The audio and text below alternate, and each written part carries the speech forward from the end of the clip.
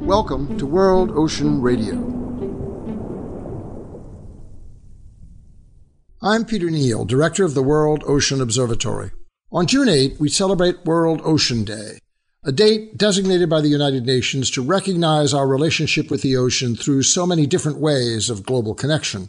What was once a bright idea is now an international event that for one brief moment focuses some part of ephemeral world interest on the ocean and its benefit for all mankind.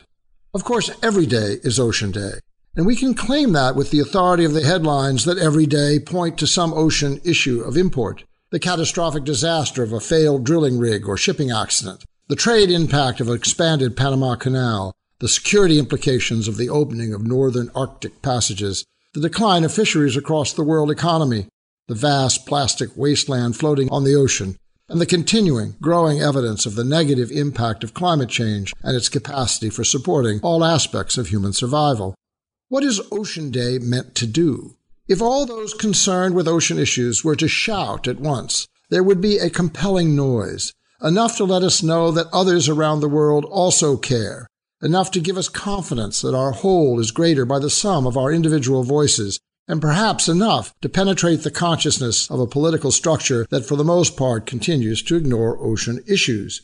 Sadly, if we hear anything at all, it is either the silence of indifference, or the shrill pitch of denial, or occasionally the clear voice of science and reality, there, but apparently not yet loud enough to make the necessary difference for the deciders. What does it take for the will of the people to coalesce around a single issue, to be informed and changed into a voice for change, and to counter the lassitude and cynicism? The analogy that occurs, of course, is the ocean itself, believed to be infinite in its capacity to dissolve the toxins, absorb the oil, sequester the CO2, cleanse the waste, heal itself along with the poisons of others. Cleaning the beaches on Ocean Day is a reminder of what the ocean cannot assimilate: polynets and fishing lines, plastic bags and containers, and congealed residue of too much oil spilled or chemicals deposited, and disrupted lives of so many worldwide who have for generations made their living from the sea. This detritus, both natural and social, is ample evidence that the ocean has reached its limit, and that, if we continue to despoil it, we risk a vast, irretrievable loss. When we stand by the sea, or when we imagine it in our minds, we perceive nature in the reality of its movement, shifting light, and sense of life. When we study the ocean, we understand its contribution to our health and well-being through water, food, energy, and economic, cultural, and spiritual connection. Why would we put such a valuable thing at risk? Why would we subvert a national policy to protect it? Why would we ignore a system of governance and law for the sea to manage it? Why, deliberately, through acts of commission and omission, would we allow such a vital thing to be compromised, poisoned, and killed?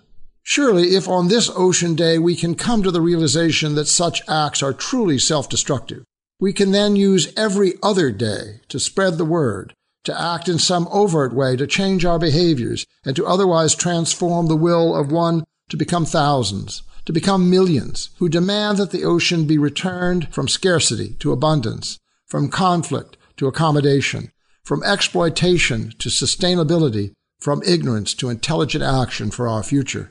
The ocean will serve us well forever if we only demand now to serve it better.